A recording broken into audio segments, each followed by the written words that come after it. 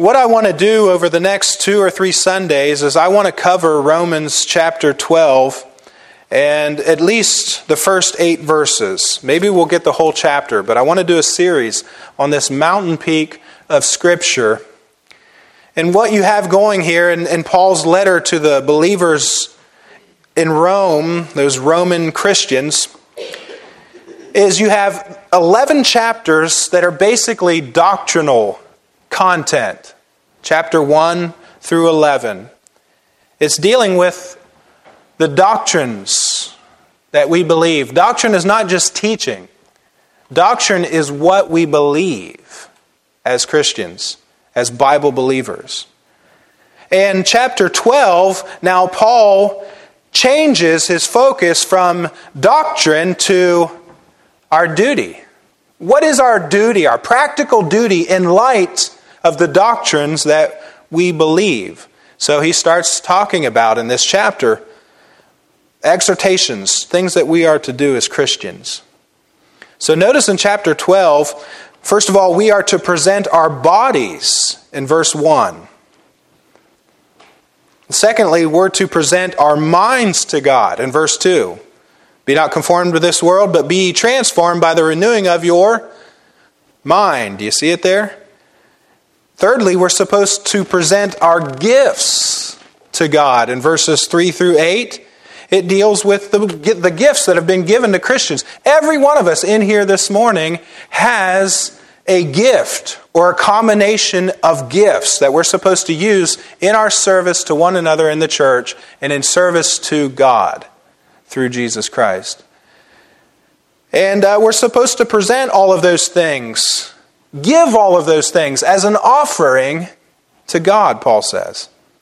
But we're just going to deal with this first verse, as I've said, presenting our bodies to God. This is the language of sacrifice. If you're familiar with the Old Testament, this is why it's so important that you read your whole Bible. Because the Old Testament, it pictures the New Testament. And there's so many things that we learn about from the Old Testament that are used as illustrations in the New Testament by the apostles. And so when Paul is talking about sacrifice, our minds should go back to the Levitical priesthood, back to the offerings that were offered by God's people. And from that, Paul draws this picture, and he says, if you want to know, he says, and then there was light. Amen. Maybe that should have been my text this morning. That's an attention grabber. The Lord really wants us to get this right here. And it came at an important time too. If you want to know what the Christian life is supposed to be like, what is the model of the Christian life? It's a living sacrifice. That's it. That's what your life, that's what my life is supposed to be. But you know, sacrifice, offerings, that's not the way of today's culture. Nothing matters more today in our own culture than my opinion, my preferences, my wants, my desires, my personal pleasure. If you overstep on my personal happiness, then there's no higher law. There's no greater offense.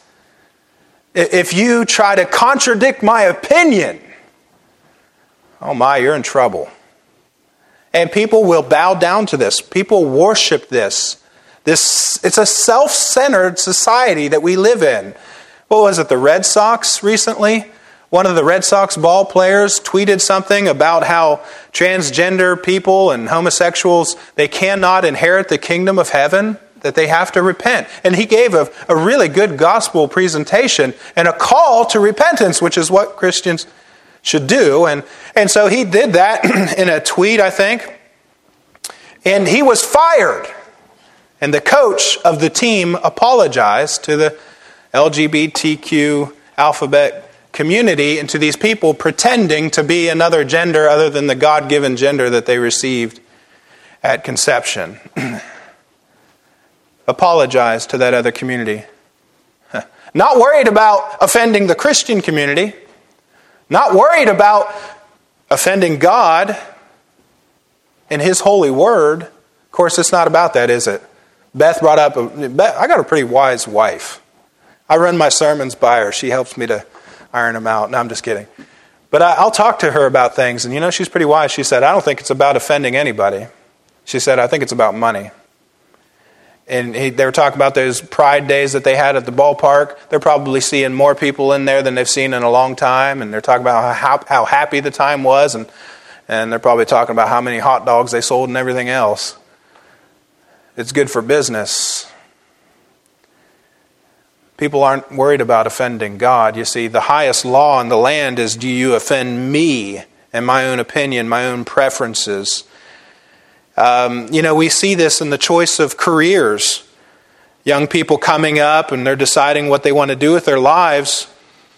And I think this generation is different than the builder generation, or what we call the greatest generation. It's different in a lot of ways, and I'm not trying to put them all down or paint them all with a broad brush, but what young people ask today is, how can I make the most money? That's what they think of. Or they think, what would impress others? What could I feel proud about at a high school reunion? This is how they think about their careers, their life ahead of them. What do I enjoy doing? That's what people think about when they think about, what do I want to do for work? And I'm not saying that those things are necessarily bad motives, but I'm saying this, they're not enough. Not for a Christian. Sure, I want to do something that I enjoy. Sure, I want to make enough money to take care of my family and be able to support the gospel ministry and so on. But that's not the highest motive for living. We should be asking questions like this. What can I do that would serve and benefit others? I think that's what leads people to become firemen. That's what leads people like my friend from Boston, Jackson Lowbridge, to become a firefighter. Or my friend from Buffalo, New York, to become a firefighter. That's what led them to join the military. They wanted to serve. That's what leads people to, hopefully that should be what leads people to go into nursing and into medicine. I hope that a nurse doesn't enter that field just because they think, I'm for sure going to be able to get a job, or because the money's good, or because I can go anywhere with this trade. I hope that they think I want to care for people. I hope that they think when I go into caring for people in rest homes or in rehabilitation centers or whatever, that it's because they want to serve. They think that this would best benefit the people of our country. There's countless things that could be mentioned there. Things that benefit. That's how we should think about it as Christians. But I'm afraid that really the question is how does this benefit me? And that's really the outlook, not just on the careers, that was just an example, but on life itself. Like I said, we are very, very self-centered. And hey, guilty, man. Because before I became a Christian, life was all about number one. And that was me, right? And that's the same for you too. But when you become saved, you start to realize I'm not number one anymore. I want Jesus to sit upon my heart. I want my heart to be His royal throne, and He is number one. So your perspective, your view on life changes. And in your life as a Christian can be defined as sacrifice and service, to be a living sacrifice. So I want to look at this verse in three parts. Number one, the application. Number two, the presentation. And number three, the illustration. So first of all, the application. I beseech you, therefore, brethren. Therefore. Whenever you see that word therefore, you always have to ask yourself, what's it there for, right? That's a good Bible study tip. What's it there for? Paul is making this strong appeal based on the mercies of God. He says, I beseech you, therefore, brethren, by the mercies of God. And basically when he says, therefore, he's referring to all of those mercies that he's mentioned in the first 11 chapters, not the least of which is Romans chapter 3, verse 24, which says, being justified freely by his grace through the redemption that is in Christ Jesus. To be justified, to be considered right with God, to be accepted with God. When I got saved, I eventually learned that what happened is God sees me now as righteous, as right with him. In God's eyes, when he sees me, he looks through the blood of Christ and he really sees his son and what his son did on my behalf on the cross of Calvary. And when God sees me, I'm justified. You say, what does that mean? It means it's just as if I'd never sinned. All of the guilt of my sin, the shame, it's all canceled out. And I'm imputed, I'm charged with. It's not that I've lived a life and justified myself before God. No. God doesn't look down on us and say, there's a pretty kind person. There's a pretty nice person. They do a lot of good things for others. Therefore, I will accept them. That's not how it works. Without faith, the Bible says, it is impossible. Get that. It is impossible to please him without faith. You say, what kind of faith? Faith is believing, trusting 100% in what Christ did on the cross of Calvary to cancel out your sin and to make you right with God. So that when God sees us, we're justified. You see, God treated Jesus on the cross. He imputed Jesus with our sins and treated Jesus as if he was guilty. And Jesus died under the weight. And the guilt of sin was penalized. He was a sacrifice. He was punished on the cross for our sins. And he bore our sins away. He's the scapegoat. Or, well, we're the scapegoat. We got loose. And he's the sacrifice that took the penalty for our sins. You see? And he was treated as if he was guilty. And then when you get saved, guess what happens? You get treated as if you are righteous. You have the righteousness of Christ in your account. Well, that's a mercy. That's a mercy. You know what a mercy is, don't you? A mercy, it's a negative truth. It has a negative aspect to it. It's God not giving us what we deserve. God not giving us what we deserve. That's mercy. We studied this morning about the king, and he's called the king, he's called the Lord, and he has a debtor. He has this man who's in so much debt, he cannot possibly get out of that debt in his lifetime. He does not have enough assets, doesn't have the means, and so he's guilty before this king, and this king says, I'm going to sell you, I'm going to sell your wife and your kids, you're going to become my assets, and that's going to have to be, that's the best I can get out of you, but you're never going to be able to pay off this debt. So he says, I just forgive you of all your debt. That's mercy. And then that unjust debtor, he went out and he started handling people rough and beating up people that owed him money and throwing them into prison. And the Lord called him back and said, you shouldn't have done that. I'm just kind of putting this into my own words. Shouldn't have done that. And so he was in trouble, and then he threw that guy into prison because he wasn't merciful. You see?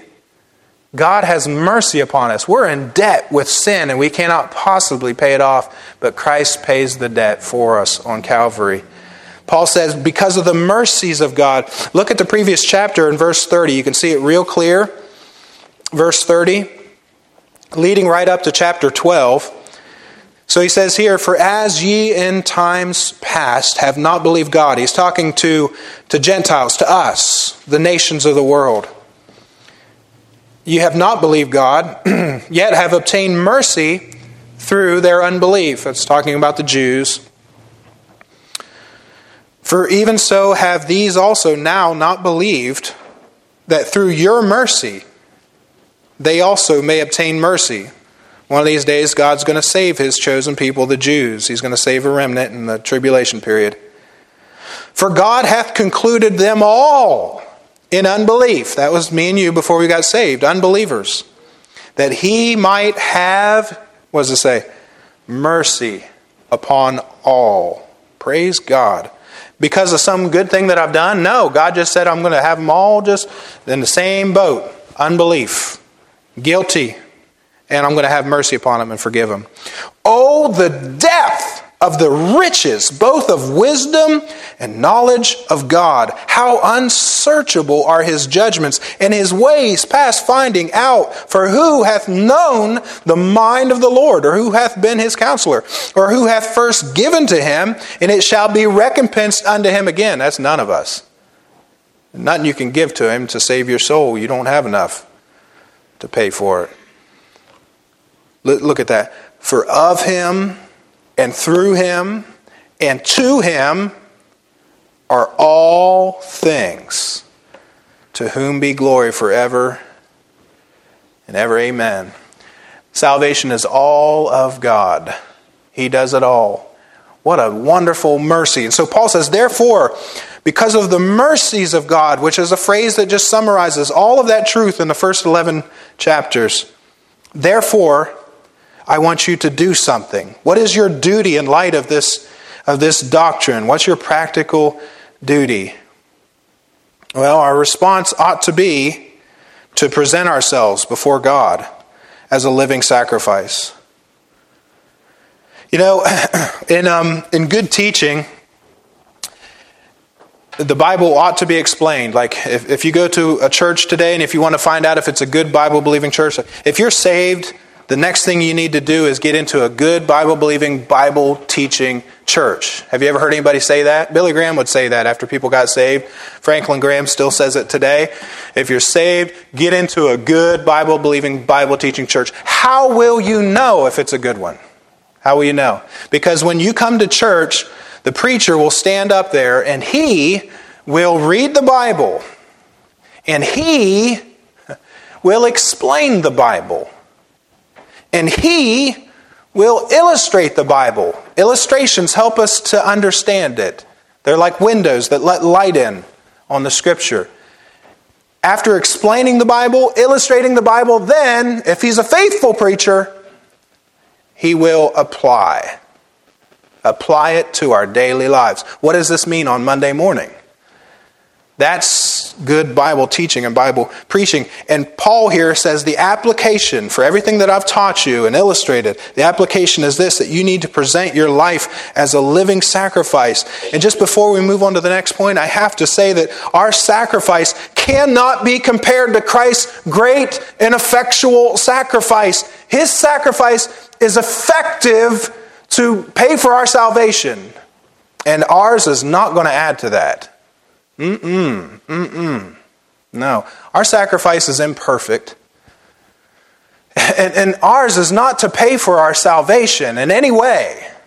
But what ours is, our living sacrifice, it's an offering of gratitude. Lord, I'm so thankful to be saved. I'm so thankful to have the truth. So thankful to have the Word of God and to be able to read it for myself. So it's an offering of gratitude for what He did in saving our souls. So the second point this morning is our presentation, or the presentation. Paul says, I beseech you, therefore, by the mercies of God, that's kind of like the so what are we supposed to do? That ye present your bodies a living sacrifice. The word translated present is an interesting word. It comes from a word that refers to standing by something. And the way that it was used is it was used of a servant standing beside his master. And that servant would come and he would present himself standing beside his master, showing his master that he is with him, that he is there, that he is ready and willing to do anything that the master wants him to do. He has presented himself there. And he waits for the master's bidding to say, I want you to go do this. I would like you to do that. And so he's ready to go at his master's call. Present. The same word, if you look at chapter 6, verse 13, the same word is translated to yield. In chapter 6, the same Greek word. Now, I never ever use the Greek to correct the Bible. If you hear a preacher do that, that is not a good Bible-believing, Bible-teaching church. Get out. Go find a good church where they don't correct the Bible. Men are so filled with pride and full of themselves and of their education and their scholarship that they think they can sit in judgment on the Word of God these days. And it's infected everything. It's infected evangelicalism all over the place. If that's happening, get out of that church and get to a church where the preacher would never correct the Bible. So I'm not doing this to correct the Bible. I'm doing this just to help us to understand the way that the Word is used. So you look at chapter 6, verse 13, and it says here, neither yield, that's the same word, to stand beside. Neither yield ye your members as instruments of unrighteousness. That is, don't use your body for unrighteous things. Don't give in to the pressure, maybe peer pressure, maybe internal pressure from your own nature, your lust, your desires. Don't give in to it. Don't yield. Don't submit to it, to unrighteousness, unto sin, but yield yourselves unto God. You see, as those that are alive from the dead, and your members as instruments of righteousness. You know what it says? It says that who you yield yourselves to in verse 16. Don't you know that? That to whom you yield yourselves servants to obey, his servants you are, to whom you obey. Whoever you yield yourself to as a servant to a master, it will be your master and you will obey it, whether of sin unto death or of obedience unto righteousness. So it gives you an idea of what that word means. Back in chapter 12, it's not that we should change it there or that it should be a different word given there in the English. It's the right word to help us understand it. It's talking about presenting ourselves. You have to make a decision to present yourself before God and say, God, I give you my body right now, and I'm here and I'm standing willing to be used of you and to do your will. And you just tell me when to go. It's a thing like you got to do this. Like you should go home and get alone in a room with the Lord, nobody else around, and say, God, I came into this world naked, and naked I'm going to return. What I have is this body, and this body is yours for your service, to do your will. I offer my body to you as a living sacrifice. But you know what some people do? A lot of times when we're young, we'll offer our bodies to the Lord, and we'll do many things to serve the Lord. Might teach in a Sunday school, might go and deliver a casserole to somebody, or might even go to Bible college to study and look for a Christian mate. And we'll give our bodies to the Lord when we're young, but then you start to get into those years where you start making a lot of money and, caring for your family and one thing after another, a hobby, a sport, some kind of an activity with children, and those things start to pile up, and you know what happens? People take it back from the Lord. One time, Lord, I give you my life, I give you my body, I offer it to you, and then take it back. If you've done that, it's just as simple as this. Just rededicate yourself. Reconsecrate your life. Give yourself to the Lord. Give your body. That's what the Holy Spirit wants. He wants our bodies. He wants to have control over this. The part of me that you can see. That's what he's saying. Yield your bodies. And when he says your body, he's saying your whole life. Our lives should be a continual offering to the Lord. And should we not be doing something for the Lord? Don't you think God has a will for your life, has a plan for your life? Absolutely, he does. Much of it's right here in the Bible. But he'll just tell you things. He'll tell you, I want you to do this. And we ought to obey every impulse of the Holy Spirit when he does that. That's talking about yielding your bodies, your life as a living sacrifice. That's the presentation. I just want you to show up and stand beside the Lord as your master. I mean, he's your Lord, right? Jesus said, why call ye me Lord, Lord? And do not the things which I say. Why are you even calling me Lord? Is what he's saying. So we should present ourselves. You know what? Our presentation, it's never perfect. It's never perfect. Let's not kid ourselves. And I think sometimes the Lord just lets us get into something where we're over our heads or overwhelmed with one thing or another, or maybe let us go through some kind of temptation and fall to it just so that we realize, so it humbles us and we learn to depend on Him more.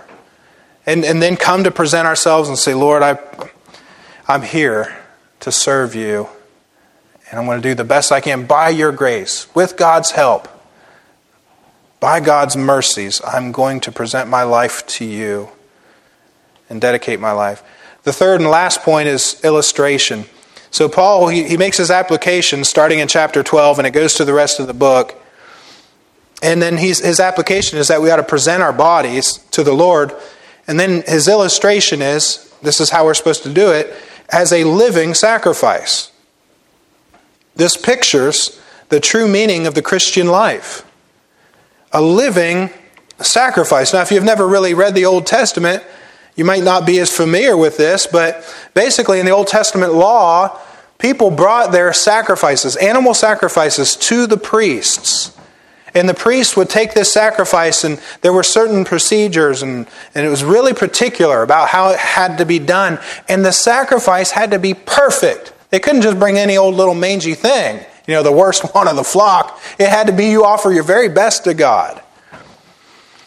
And they would put that animal up onto the altar, and that would make an atonement for Israel. Not clearing away the sin, not putting it away, but covering it, taking care of it temporarily. Because it all pointed toward the cross. But once Jesus came and He died on the cross of Calvary, laying down His life, as the Bible says, as a sacrifice.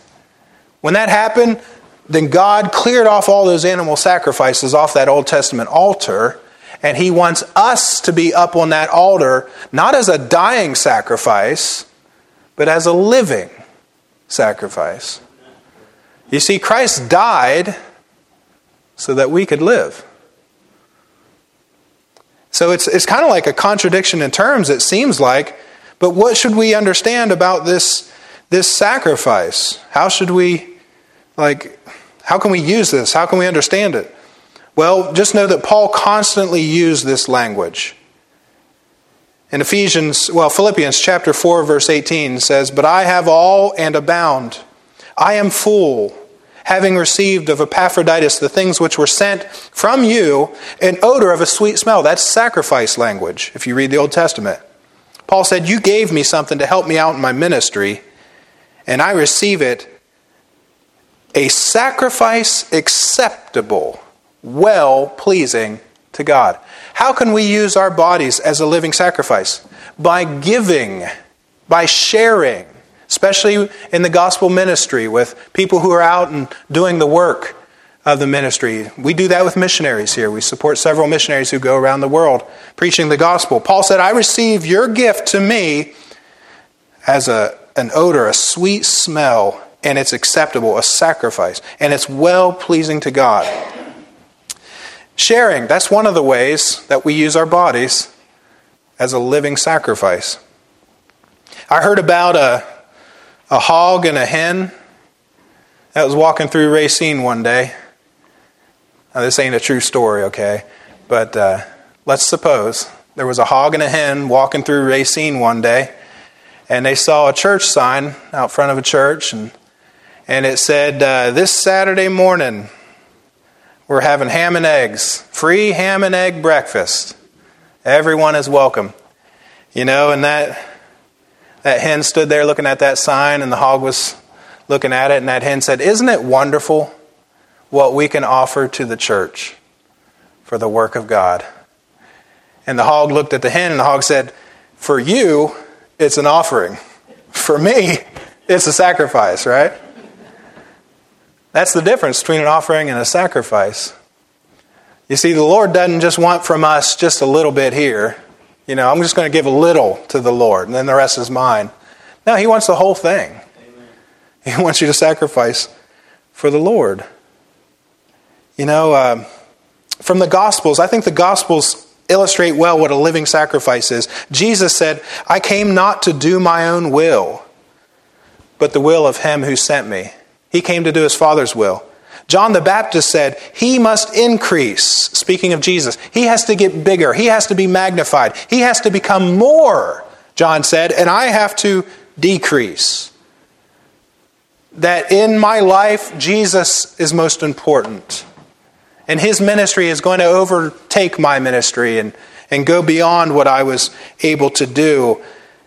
A living sacrifice. And Paul says it's only reasonable. Now God is not saying that I just want you to have no will of your own. Or I don't want you to be reasonable. God's not saying that. God's not saying do something unreasonable. No, he's saying be reasonable. I gave you brains. You have to make plans for your future. You should seek to find a good paying job, and you should think about, your children and their future, and you should do those things. You should plan for those things. God expects us to be responsible and to be reasonable. But what he's saying is that you're just not living for self anymore. I think it's just that simple. You're not living for yourself. You're living for me. And when you live for me, you become the kind of person that's not self-centered, but you're others. You're God-centered. You're Christ-centered. And you're others-focused. And so you're thinking about the people that you have to take care of, such as your family. Paul said it's your reasonable service. Christ died for us, and he wants us to live for him. And God will show us what to do, but we have to do it. You understand that? It's not just this whole thing. If I just go into a room and I get alone with the Lord and I have, the goose pimples and everything and have a real good time of prayer and I just say, Lord, here I am, I present myself to you, then everything is just going to happen? No.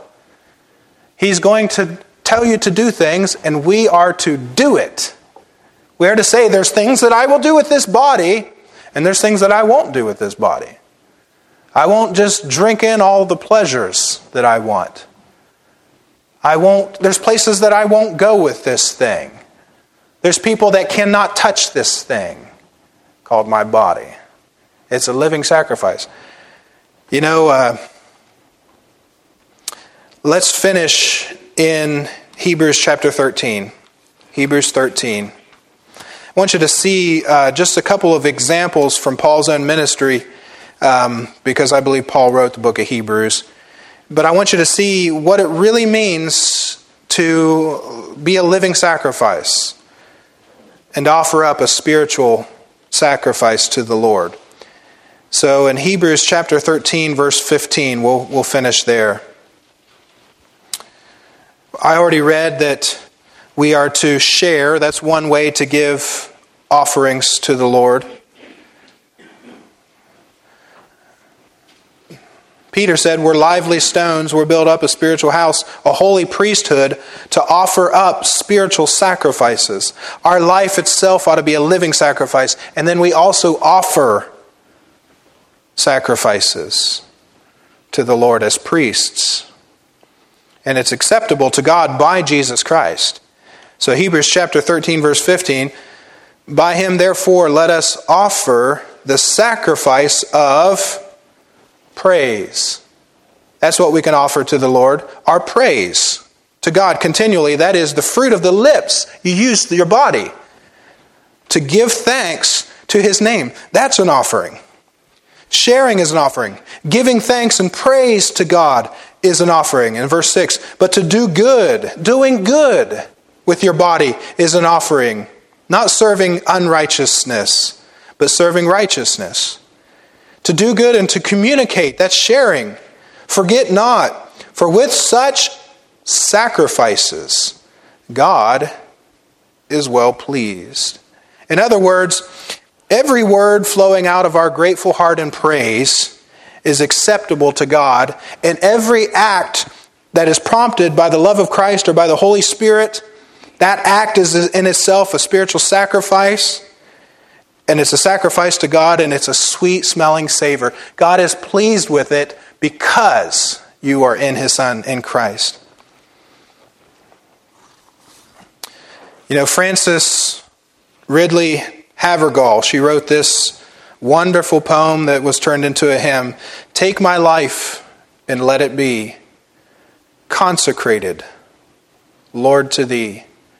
Take my moments and my days, let them flow in endless praise. Take my hands and let them move at the impulse of Thy love. Take my feet and let them be swift and beautiful for Thee. Let's stand with our heads bowed, our eyes closed this morning, if you would, please. What I'd like you to do is, if you have given yourself to the Lord, but you took it back, I'd like you to reconsecrate your life to the Lord, rededicate your life to the Lord. If you're not saved today, I'd like you to come at the invitation and trust Christ as your Savior. What I mean by that is, if you died today, are you 100% sure that you'd go to heaven, or is there some doubt? If there's any doubt in your mind as to whether or not right now, if God were to take you out of this life, whether or not right now you would go to heaven, if there's any doubt, you can get that settled today. You can be 100% sure. The Bible says, "These things have I written unto you, that ye may know that you have eternal life." You can know. With heads bowed and eyes closed, brother or sister in Christ, I'm appealing to you like Paul as a brother, just one of the family members in the family of God. We have to ask ourselves this question: is my life a living sacrifice? Am I always willing and ready to obey the Lord's will, or am I holding something back? Am I offering anything to Him right now with my life? Am I sharing? Am I giving thanks and praising Him regularly? Am I doing good with my life, or is there something I'm doing with my body that I shouldn't be doing? How dedicated are we to the will of God today?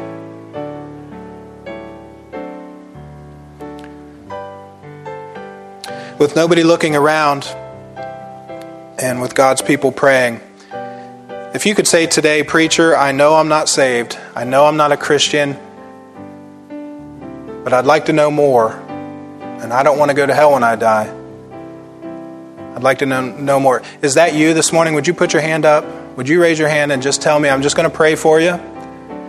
And tell me, "Preacher, I'm not saved. I want to be saved today." Or I'd at least like you to pray for me. Is there anyone like that today? You could just put your hand up quickly and put it back down. All right, I see that hand. God's people are praying. I'm going to pray for you now, and we're going to have an invitation time. And if you need to come forward and you need to rededicate your life to the Lord as a Christian, you can do that at this time. I would love to pray with you. If you want to do that privately and personally at home, then I understand that too. But if you are a believer here today and you say, "Preacher, I just want you to pray for me. I don't want you to call me or visit me or anything like that. I just want you to pray for me about this matter. I'm not as dedicated to the Lord as I would like to be." Is there anybody here who would like to raise their hand and say, "Preacher, would you just be in prayer for me?" Because I'm going to tell you guys, I could raise my hand at that invitation. I think any one of us could. If you say, "Preacher, I just want you to remember me in prayer this week," would you raise your hand at this time? Brother or sister in Christ, thank you, sir. Thank you, ma'am. Thank you, sir. I'll pray. Let's pray for one another as well. Our Heavenly Father, Lord, I thank you, Lord, for this invitation time. Father, I thank you for the hands that were raised. Lord, you know our hearts. And Lord, we want to be living sacrifices, wholly dedicated to you, Father, and to present ourselves to you. I pray for these that raise their hand. God, I pray for just your Spirit to do a work of renewal. Lord, a work in our hearts and in our lives, that we might see you working through our lives, that we might know just in each detail of every day to be very much aware that we are a living sacrifice, that we are offering up to you spiritual sacrifices that you are well pleased with. It puts a smile on your face. Help us to walk in light of that truth. We rededicate ourselves to that. We recommit ourselves to that. We repent of taking back what we've given to you. And Lord, help us just to go ahead and go forward now, not looking back, with this exciting life that is the Christian life. And Father, I pray for Anyone in here today who's not sure, they don't have it settled, Father, I pray that you would bring conviction of sin, the knowledge of salvation, and assurance that comes through Christ alone. It's in your name we pray. And amen. Amen. It's been so good to be here today, folks, with you. That concludes our service. And I want to welcome you back here tonight. 6 p.m. we'll be in the book of Acts. God bless you.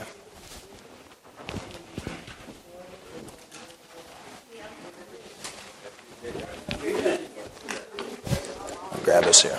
Yeah.